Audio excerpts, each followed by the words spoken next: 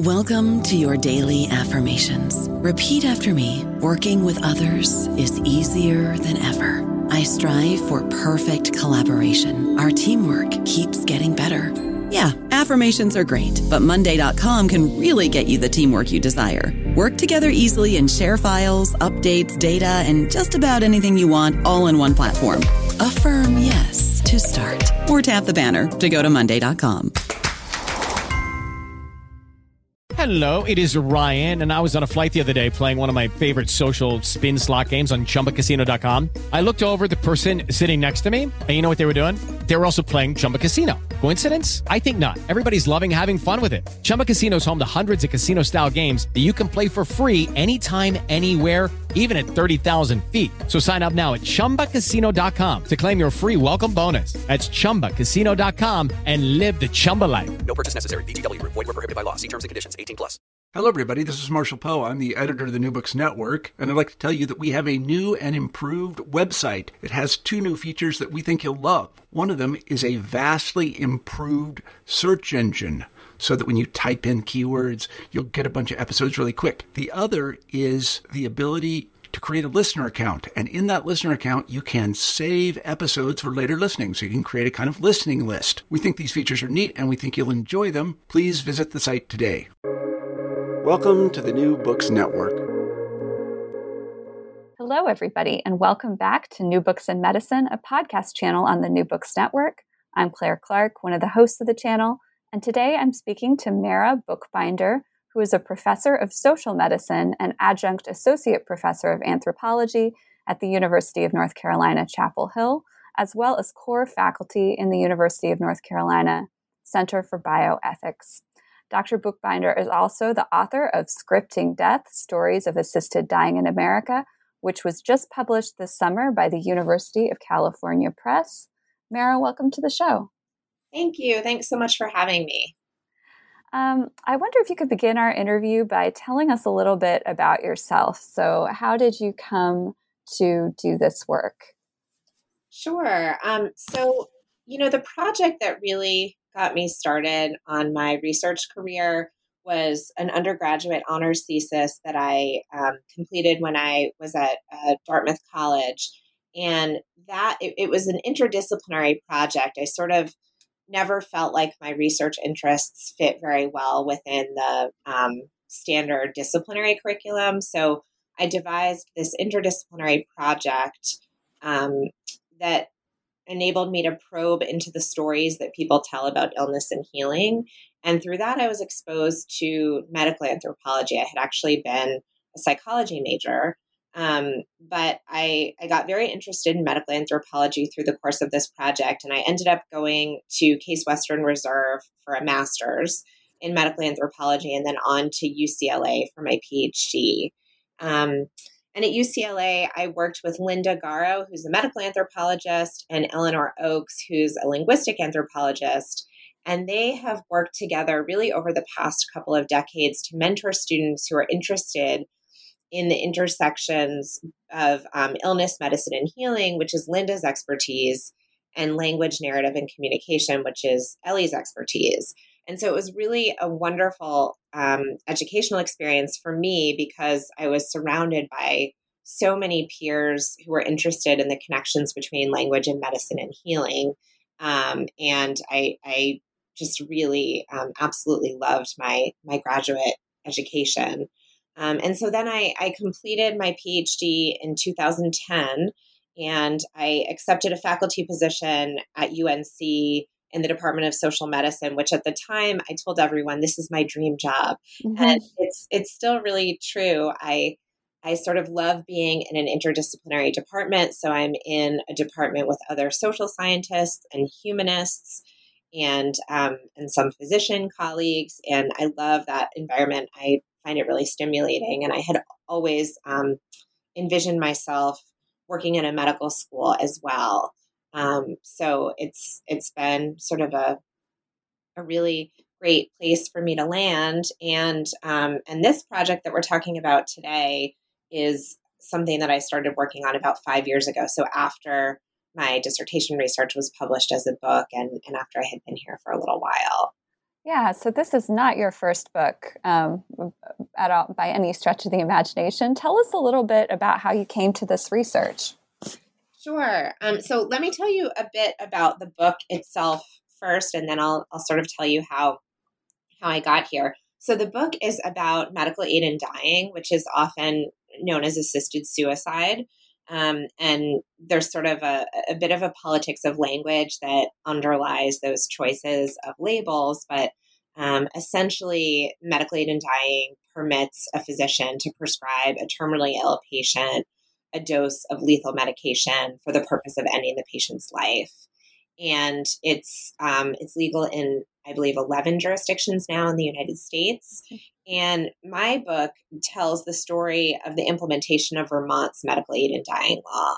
And at the time that I started my research back in 2015, it was the state that had most recently legalized the practice. So it was the fourth state in the U.S. to legalize, and there's been this explosion over the past few years. And so the book really kind of tells the stories of the patients, caregivers, clinicians, and advocates who were affected by the law. And I report on interviews that I did with 144 residents in Vermont. I also did a bit of participant observation as well in professional conferences and advocacy events to kind of understand some of the discourses around assisted death. So that's sort of a brief overview of the book. In terms of how I came to write it, so I came to this project through an earlier study of mine that looked at clinicians' adaptations to a new abortion law in North Carolina, which is where I live, of course. And working on that made me really interested in further exploring the intersections between medicine and law. But I wanted to get out of the abortion domain. I didn't want to stay an abortion researcher forever. And I decided to focus on end of life because this area is so heavily regulated by law. And I kind of started talking to some people, trying to get ideas of where I might look. And it was a palliative care physician that suggested to me that medical aid in dying might be an interesting thing for me to look at. And I'm so grateful for this suggestion because it ended up being such a fascinating study. So as I started to think about how I would do this and where I would base my research, there weren't that many options because at the time there were only 4 states in the U.S. where this was a legal option. I knew I wanted to stay in the U.S. And Vermont made the most sense for a couple of reasons. First of all, it was the state that had most recently passed assisted dying legislation. And my interest was sort of in understanding what happens when laws and policies are new and their significance was still being worked out on the ground and they were being implemented.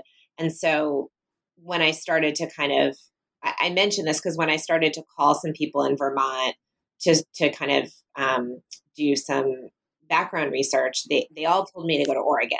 And they said, Oregon's been doing this much, much longer. And I said, well, that's precisely why I want to come here because I want to understand what happens when laws are new. And the other factor that made this research really why it made sense for me is because I knew it very well. I had gone to college sort of just over the state line. I had gone to summer camp there. I had a lot of contacts there. And so I felt like this was something that I could do even though I didn't live in the Northeast. So I went for several summers and also some long stretches of time in the winters as well. And in the summertime, I took my family there, and it was a really wonderful experience for all of us. In terms of the title, it was largely inspired actually by a conversation that I had with a palliative care physician whom I interviewed while I was working on the research. And she told me, we were sort of talking about death and what she understood about her patients' orientations to death as a palliative care physician. And she said, some people really want to plan their deaths and script the whole thing out, while others are content to kind of just see what happens. And it didn't really register with me at the time as sort of a key framing quote for the book as a whole. But a few years later, I was starting to synthesize some of the main themes of the book and kind of think about how I wanted to frame it. And I stumbled on this quotation, and it was one of those moments where everything just kind of clicked into place. And I thought, aha, this is the title. And I liked it because the concept of scripting is so rich and multidimensional. And I had actually done a little bit of work on scripting with my abortion work as well, from a kind of a different perspective, but thinking about counseling scripts that are used in state mandated abortion counseling. But I like the way scripts kind of evoke notions of social life as a type of performance. And I think this comes into play a lot in thinking about death and planning for death and sort of orchestrating the scene of death. And I write about that in the book. I also, as an anthropologist, the concept of cultural script is really important to me. So that's this idea that there are cultural templates that guide our thought and behavior. And I think there are a lot of cultural scripts for death and dying that kind of organize the ways that different societies approach the end of life. And then some of the kind of more mundane examples, like the script pad on which prescriptions for medication are written. And that's really important in this area of assisted death as well. So I think part of what I'm trying to evoke in the book is how scripting death affords a particular type of planning that that positions death not only as an anticipated event, but also imbues it with certain aesthetic qualities.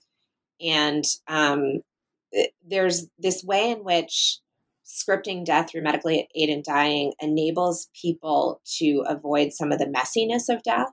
And so that's kind of what I am getting at when I talk about the aesthetics of death, the sort of bodily decay and deterioration. And medical aid in dying affords a kind of death that is very peaceful. It's relatively sanitized. It enables people to sidestep some of those final stages of the natural dying process that can be quite messy. And it turns out that I think this is what a lot of people are after when they seek a medically assisted death. So people coming to read this book might think, is she pro medical aid in dying, or is she anti medical aid in dying? And you have a really fascinating discussion of your methods in which you write about maintaining this is a quote, a methodological and analytical commitment to ambivalence. Can you tell our listeners what that means? And then, how did you come to believe that ambivalence is preferable to neutrality in social science research? Right. So I think it's important to say at the outset, and I kind of hinted at this earlier when I talked about the language around assisted death. So whether we call it assisted suicide or medical aid in dying, it's a deeply contested and very controversial issue societally. So if you're working on this topic, especially as a researcher, you often hear about neutrality. And that's the way I positioned myself when I started the research. I would tell my prospective participants that I was a neutral observer. But over time, I kind of started to become suspicious of this language, in part because there are many professional medical organizations that have taken a quote unquote neutral stance with medical aid in dying. And I think, and I also sort of saw hospice agencies claim to take a neutral stance on medical aid in dying. And there are times in which that neutral stance can start to seem like a way of avoiding controversy and and sometimes when we're talking about clinical organizations, kind of avoiding directing patients to the resources that might answer their questions about medical aid in dying. So I kind of started to see this neutrality at times as a cop-out. and as a way of kind of disengaging from this really complicated issue. So for me, ambivalence as an alternative to neutrality, it's less a reluctance to take a stance, which is what I see with neutrality, then it's an acknowledgement that your stance can shift over time. And this is really what happened with my own feelings about medical aid in dying over the course of my research. So it was very interesting. When I began this project, I kind of came into it feeling largely supportive of aid in dying, but from a pretty uninformed and naive viewpoint. But I just kind of, I think, approached it through the same lens that I had my abortion research, where I sort of felt like, well, I'm pro-choice and clearly I'm in support of this practice. But my views were really challenged over the first summer of my field work, where I interviewed a lot of advocates on both sides of the issue. And I really found the opponents' arguments quite compelling, because we talked a lot about how a lot of the cultural preoccupation with medical aid in dying was actually driven by a fear of death and by a reluctance to get up close with death. And that in many cases, they would sort of explain to me the goals of medical aid in dying could be met in other ways. And I found some of this discussion really persuasive. Now, in my second summer of field work, I spent a lot of time getting the stories of folks who had been through the process and interviewing their caregivers about what their deaths had been like. And that made me realize that medical aid in dying can, make such an incredible positive difference in some people's lives, and that many of their goals cannot be met through alternative means. And so my stance kind of swung back in the other direction. And ultimately, I ended up in a place where I feel somewhat ambivalent. I think this is a really great option for some people, and I'm happy that it exists. But I'm kind of ambivalent about it as a policy intervention, particularly when we lack equitable access to palliative care in this country. And I think if we truly wanted to improve end-of-life care for all Americans, this would not be the way to go, because it's such a small number of people that end up accessing it. So I have like some ambivalence there about the amount of attention that it takes up, or the amount of attention that it captivates as kind of a health policy issue, because I think it can be distracting from kind of more basic ways of improving end-of-life care. So I guess to sum up, I sort of see ambivalence as this reflexive, ongoing, negotiated process of continually challenging your views. And for me, this was really essential to developing over time a nuanced perspective on an issue as complex as medical aid in dying. So I'd like to talk a little bit about Vermont, because the book really does a wonderful job of using sort of rich contextual analysis of Vermont and what you see unfolding on the ground there. And then these larger questions about end-of-life care, about assisted suicide, about euthanasia, about, even what constitutes a good death. So I wondered if you could talk just a little bit about in what ways did you find Vermont to be representative of larger national or international conversations? And in what ways was it really a unique case study? Sure. Vermont, it's very interesting. It was the first state to legalize medical aid in dying through a legislative pathway rather than the courts or ballot initiative. And so from the very beginning, there was something kind of unique about it. And that was sort of subsequently California used the legislative pathway, and that's no longer been the case. But for national advocates for assisted death, there was a lot of attention on Vermont early on. And there was sort of kind of an interesting history through which the law was passed. It really was the result of a homegrown advocacy campaign there was basically a group of wealthy retirees that got together and they wanted to have this option for themselves, and they formed an advocacy group and they were able to get the law passed. It took 12 years, but it was a really kind of incredible journey. And there was some involvement toward the end from some of the larger national advocacy groups like Compassion and Choices and the Death with Dignity National Center, but that was really kind of at the end.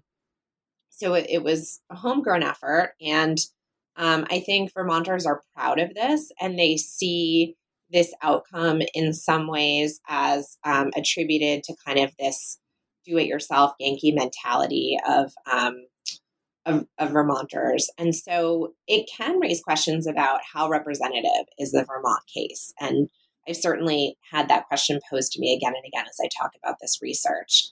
I think, in terms of other states in the U.S. where we have medical aid in dying statutes, historically, they have been largely white, more secular, more progressive, and often with a libertarian streak. All of these attributes are true of Vermont.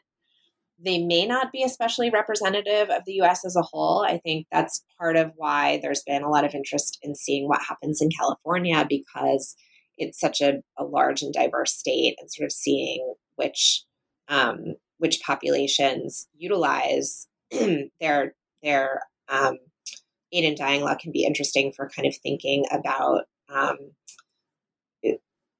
preferences for aid in dying on a much larger scale.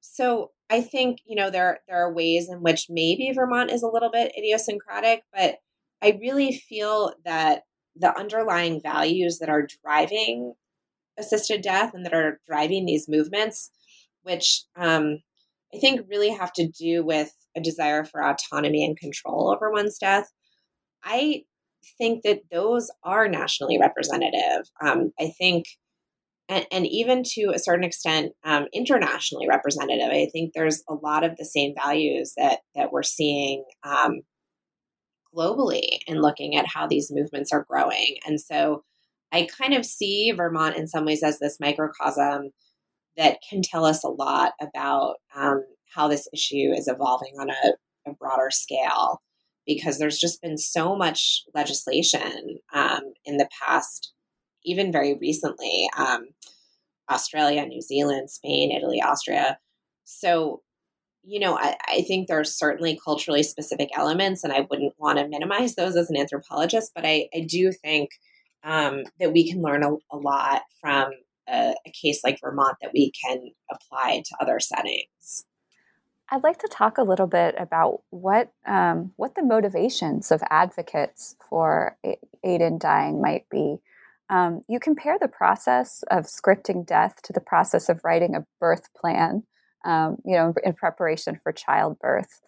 Can you tell us a little bit more about that, and what does this process look like, and why do people want to pursue it so badly? Yeah, I think, well, of course, there are many different reasons. I think a common misconception is that people want aid in dying because they are afraid of pain at the end of life. And there's been a lot of research, mostly conducted out of Oregon, suggesting that pain is probably not a primary motivation. It did come up a bit in my research, but not typically as the main driver. Typically, it has to do more with things like a desire to maintain autonomy is kind of the bioethics language that's often used. I prefer to talk about control in the book. But that is to say to have some ownership over the dying process, and to be able to say, I sort of would rather not stick around for this last part where I'm going to be in this really diminished state for several days, or whatever it is, or I don't want to stick around if I'm going to need help with toileting and if I'm going to be incontinent, and that's one that comes up quite a lot. So it's really about making choices about what quality of life is acceptable or not if one knows that, you have a terminal diagnosis, and to be able to avoid certain forms of suffering at the end. And often it's psychological and emotional and spiritual suffering more than the bodily suffering. Many also want to avoid depending on others for certain forms of care. And that's where kind of that theme of incontinence that I was referring to a moment ago. I mean, I think that's really huge. They don't want to be a burden on their families in various ways. And that motive is a bit more complicated because it is something I think that is often silenced when, particularly in the advocacy discourses, because it's kind of problematic to say, well, I want to die because I don't want to burden my family, because that can start to raise concerns about whether the choice is voluntary and whether we might want to worry about coercion. And so I think it's been much simpler for advocates to emphasize autonomy and to kind of downplay the relational factors that are really kind of stitched into the fabric of people's social lives, and that I think are always influencing these choices, but often go unsaid. And that's something that's been really interesting to me in my research. So in terms of what the death plan looks like and how it compares to a birth plan, I mean, honestly, I think sometimes they're not all that different from a birth plan. I think people are talking about when they want to die, which I guess is less of a choice when it comes to a birth plan, but who they want there, what they want the room to be like, who they want by their side, what kind of an atmosphere they want, what kind of music, prayers, all these things. Some people want a kind of a party. They want all their friends and all their family and a toast at the end. And some people prefer a more quiet and somber mood. And I think the plan, in thinking about the notion of a death plan, I mean, I don't know that people often write it out and formalize it in that way, but it's something that they put a lot of thought into. The other thing that I would just add there is that in thinking about the concept of a death plan, I mean, a lot of times it's not so much about the death itself when you make this choice, but it's about how you're going to live your final days. And so I think there's kind of this interesting dialectic here in which planning your death frees you up to really live according to your values in those last few days. And so planning the death is also about planning for life and how you want to spend that time. And again, I saw like a really interesting mixture of very meaningful connections with family and friends, and then often some more mundane things like doing your taxes, filling out paperwork, that sort of thing, signing over the deed to your car. And it's really interesting to see how those come together in these final moments.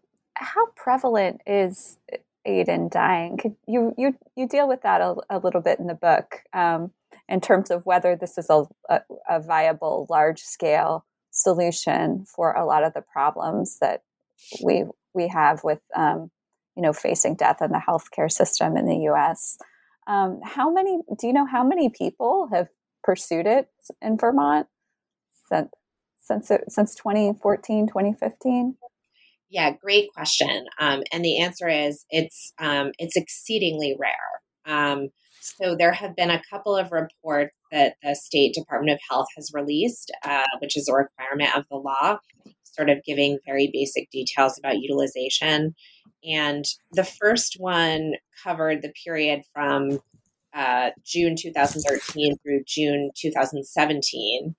And actually, as you noted, nothing really happened for the first year or two that the law was passed. And that's because the law was officially effective as soon as it was passed, but there was no public health apparatus in place yet to regulate it. And so physicians really didn't feel comfortable prescribing until that was in place. And there's sort of a lot of political reasons for why the law was written in that way that I won't go into right now. Mm-hmm. But anyway, when the first prescription was written, which I believe was kind of around the fall of 2014, over that first couple of years, there were 52 individuals that filed the paperwork and submitted it to the state, and 29 of those were known to have ingested the medication, which is actually a slightly higher rate of completion than has been reported in Oregon, which is a bit interesting. Mm-hmm. And then in the second reporting period, which covered 2017 to 19, the number was even lower. It was 34 individuals submitting paperwork, and 28 took the medication. And these reports come out every 2 years. So there will be another one in January of next year. But essentially, I mean, the absolute counts are very low. Vermont's population is right around 600,000. But if you look at the percentages as a proportion of total deaths in the state, they're comparable to what we've seen in Oregon, where the rate for death with dignity has been around 19 per 10,000 deaths. So it's 0.2% of all deaths. So again, I mean, that sort of tells you something about this issue, which consumes so much popular attention and really has taken up a lot of space in the popular media. And yet the absolute numbers of people who use it are small. Now, I would argue that the impact is larger than those numbers, because I think that it puts certain conversations on the table about death and dying and planning for death that wouldn't be there otherwise. So I still think it's a really important issue, and that even if people don't pursue it, it has an impact on kind of the broader cultural conversation about death and dying. But I do think it's important to acknowledge that this is a very small number of people. I don't know about you, but I'm very busy and I don't have a lot of time to cook. That's why I subscribe to Factor. Eating better is easy with Factor's delicious, ready-to-eat meals. Every fresh, never frozen meal is chef-crafted, dietitian approved, and ready to go in just 2 minutes. You'll have over 35 different options to choose from every week, including Calorie Smart, Protein Plus, and Keto. These are 2-minute meals. Factor meals are ready to eat and heat, so there's no prepping, cooking, or cleanup needed. They're flexible for your schedule. Get as much or as little as you need by choosing your meals every week. Factor's the perfect solution if you're looking for fast, premium options with no cooking required. Sign up and save. We've done the math, and this is important. Factor is less expensive than takeout, and every meal is dietitian approved to be nutritious and delicious. Head to factormeals.com/NBN50 and use code NBN50 to get 50% off. That's code NBN50 at factormeals.com/NBN50 to get 50% off. I'd like to talk a little bit about physicians' responsibility and some of the controversy around how they should be involved in broaching these conversations. So you point out, and we know that physicians are reticent to even bring up the subject of palliative care or hospice care. But in Vermont, there is this very sort of heated debate about whether physicians should be responsible for offering aid in dying. And you compare it to debates around abortion or gun safety, where different states are kind of regulating what physicians can or cannot say about these charged topics. I wondered if you could talk a little bit about that. Sure. I mean, death, it's a taboo subject in the United States to begin with. I think we all know that. And physicians really aren't trained very well to talk about death and dying. They're socialized to cure illness. I have been teaching a class to second-year medical students for the past 5 or 6 years, really delving into some of the cultural issues surrounding death and dying. And the feedback that I get from this course is so positive, because they say, this is really not something that we have many spaces in our curriculum to address. So I think there's a kind of a significant barrier to entry to begin with to even bring up the subject of death. In the case of counseling patients about medical aid in dying, there are even further hurdles because there are, I think, justifiable worries that introducing this topic might signal to a patient that you endorse it, or that you're giving up hope for a cure, that you think all hope is lost. There's really there's a shift with hospice as well to kind of introducing, okay, now we're at the point where we're really going to talk about end of life options. And for an issue that is kind of politically and morally contested, if you don't, if this does not align with the patient's values, you may risk harm to the relationship if you bring it up, and the patient might feel that that you're endorsing this, and that might be problematic. So it's a very risky conversation. But I have really been suggesting in my work over the past few years that there are ethical concerns with not offering qualifying patients information about this option. And, interestingly, Claire, you said that in the way you framed the question, that there's been heated debate in Vermont about whether or not physicians should kind of counsel patients about this. And it's partially true because there was a lawsuit in 2016-17 that addressed this issue of whether or not physicians had a duty to inform. And the suit was eventually dismissed, but there really actually hasn't been heated debate nationally about this issue, which has surprised me. And a lot of physicians have taken it for granted that one should never introduce this topic, and one should always wait for a patient to introduce it first. And the problem with that I have been arguing is that then only patients who already know about it will have access to it. And because more privileged patients tend to already have information about it, you're sort of ensuring that this option is going to be more available to more socioeconomically privileged patients. And so I think if we're saying societally that this is a good option, we're making it legally available, we think for some people it's a good option, then I would say that really it should be available to everyone and not just to more affluent patients, which has been the case kind of statistically looking at Oregon, because again, they have the best data. So I think it's a murky conversation. It's a complicated conversation, but I don't think that we should take it for granted that physicians should simply wait for patients to bring it up. And in fact, when I looked at this empirically with just the very small sample of physicians in my study, we found that about half of the physicians were bringing it up in some cases before a patient did, just to kind of make sure that they were aware of it, which is not to say they would do it for all patients, or, they might not do it if there was a clear signal that the patient would never go for this option. But sometimes they were kind of making their patients aware. In terms of sort of how this compares to talking about abortion or gun safety, I mean, yes, I've done a lot of work on abortion, and so I'm very interested in the way that the state mandates speech around these controversial topics. I think that may be part of what is going on with medical aid in dying, that there may be a political concern about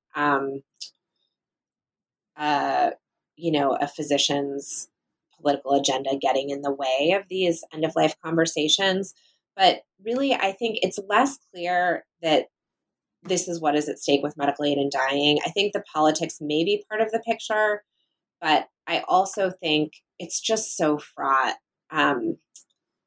from the get-go to talk about death in a way that I'm not completely sure is the case for guns. Certainly may be so for abortion in certain contexts, but I think what the difference is that, like, death is so pervasive, and it's something that is going to happen to all of us, and yet, that there's this reluctance that we can't only look at, I think, from this politicized lens. I'd like to talk a little bit more about physicians' role in the process of aid in dying, because you argue that this process is complex, it's morally fraught. It is not simply writing a prescription for a lethal dose of medication. It involves more than that. And one of the interesting things that the book does is to provide a really rich description of what that looks like in sort of different cases. So how do physicians help script death? Yeah. There's a quote from a physician in the study that I really love, which, speaking of guns, she says, "You don't just hand them the loaded gun without giving them the gun education." And so I think the point here is that there's a kind of a moral obligation to do a lot of counseling and education around medical aid in dying. And it's quite morally and emotionally taxing for physicians, because you want to make sure that if they are going to choose this option, that they're really doing so for the right reasons, that their needs can't be addressed through another means like symptom control, for example, that they fully understand the process. And so you have to explore the reasons for the request, and you have to talk about how their family feels about it. So there's a lot that goes into it. And as one physician pointed out to me, I can't bill for this. I mean, there's no billing code for talking about medical aid in dying. If the patient does decide to go ahead with it, there's quite a lot of logistical legwork involved. And I think this is one arena in which Vermont may be a little bit unique, but because it was such a small state and there weren't very many physicians that were doing it, there wasn't kind of a clear pathway for what you actually do when you want to prescribe. So for one thing, the state doesn't dictate what prescription to write and, what the medication is, what the drug cocktail is. So particularly at the beginning, there was a lot of work involved in trying to figure out, how do I do this? And sometimes that involved connecting with physicians in states like Oregon and Washington, which some of the advocacy organizations can help arrange. But then you have to figure out what pharmacy is going to fill it. And at times over the course of this law in Vermont, there has been maybe only one pharmacy in the state that's willing to do it. So the physicians had to kind of figure that out. They had to sometimes help the patients navigate the cost. And so it's just a lot of work. And then after that sort of bureaucratic part, a lot of these physicians and also nurse practitioners sometimes and hospice social workers were also involved in planning for the death and figuring out who's going to be there, what kind of backup safety measures might need to be in place if something goes awry. Sometimes even attending the death. And not all of the physicians that I interviewed felt comfortable doing that, but several of them were present for the death as well. So, there's a wide range of ways in which physicians can interface with medical aid in dying, and it's not just writing prescription. And actually, I was really interested in the fact that sometimes writing the prescription was a fairly minimal role. So I interviewed one physician who kind of drew her moral line in the sand at writing the prescription, but she did everything else. She helped find the second physician who's needed, or she helped find the prescribing physician, and then she agreed to serve as the second certifying physician, which is a legal requirement of the law. She helped figure out the medication, the pharmacy. She helped plan for the death. So she was extremely involved, and yet didn't feel comfortable writing the actual prescription. And I found that really telling, because I think a lot of times the ways this is characterized in the media and also in some of the scholarly literature puts the emphasis purely on the prescription. I'd like to end by talking a little bit about systemic issues. So we already, you mentioned that it's a relatively small percentage of the population that pursues aid in dying, and that the people who do tend to be pretty well educated and pretty privileged. Tell us a little bit about how attention to aid in dying both exposes and obscures flaws in the healthcare system, particularly around end-of-life care in America. Yeah. So one of the biggest findings and takeaway messages of my research was that access to aid in dying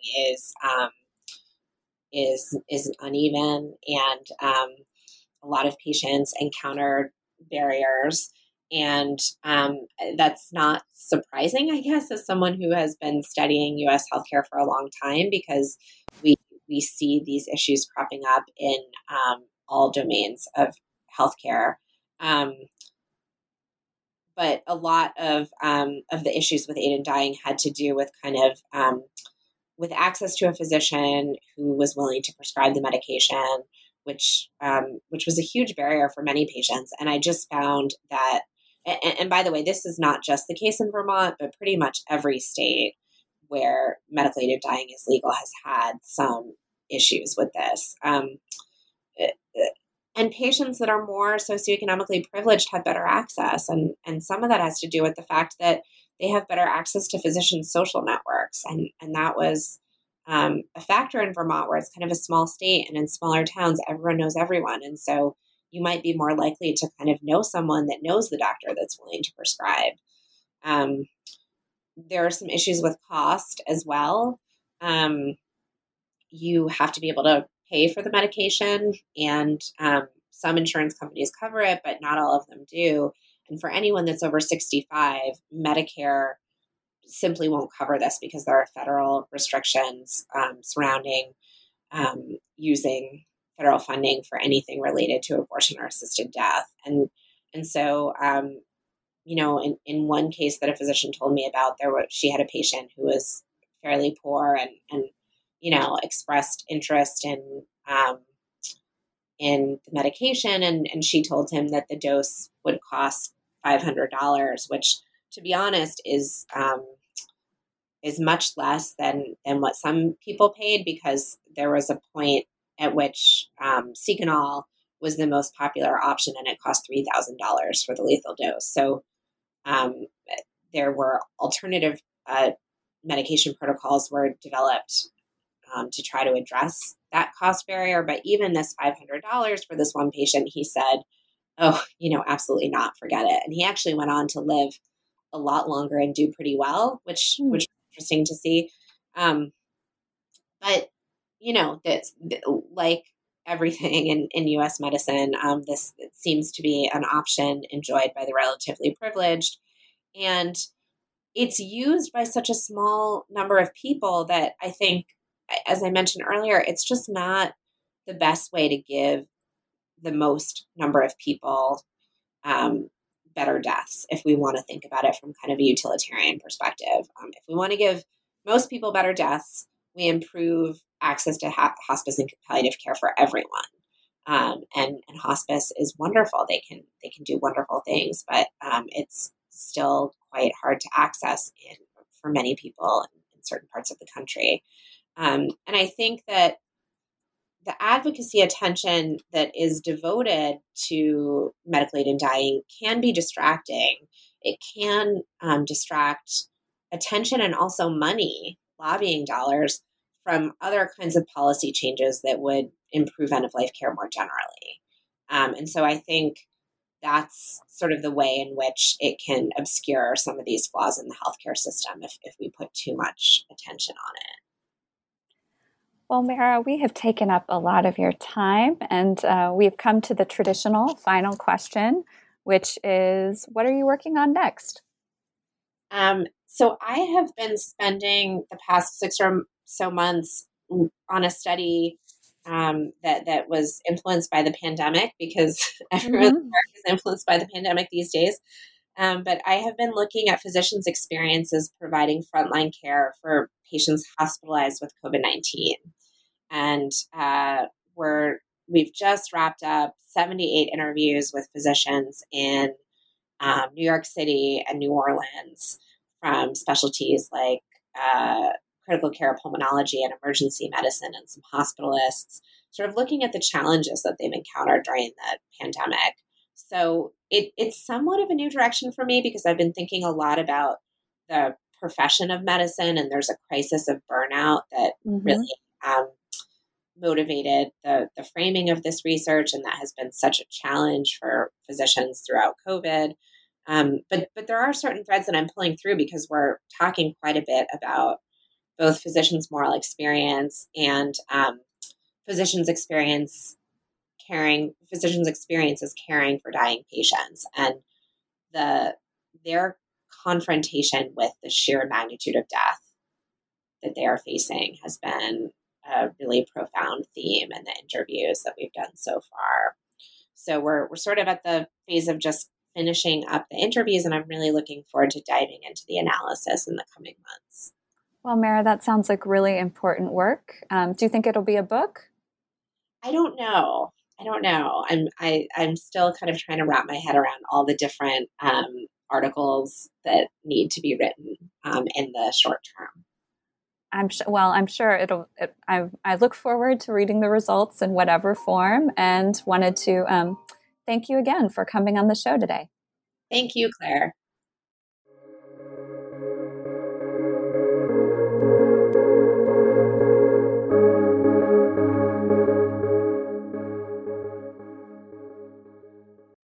Hello, it is Ryan, and I was on a flight the other day playing one of my favorite social spin slot games on ChumbaCasino.com. I looked over the person sitting next to me, and you know what they were doing? They were also playing Chumba Casino. Coincidence? I think not. Everybody's loving having fun with it. Chumba Casino is home to hundreds of casino-style games that you can play for free anytime, anywhere, even at 30,000 feet. So sign up now at ChumbaCasino.com to claim your free welcome bonus. That's ChumbaCasino.com and live the Chumba life. No purchase necessary. VGW Group. Void where prohibited by law. See terms and conditions. 18+.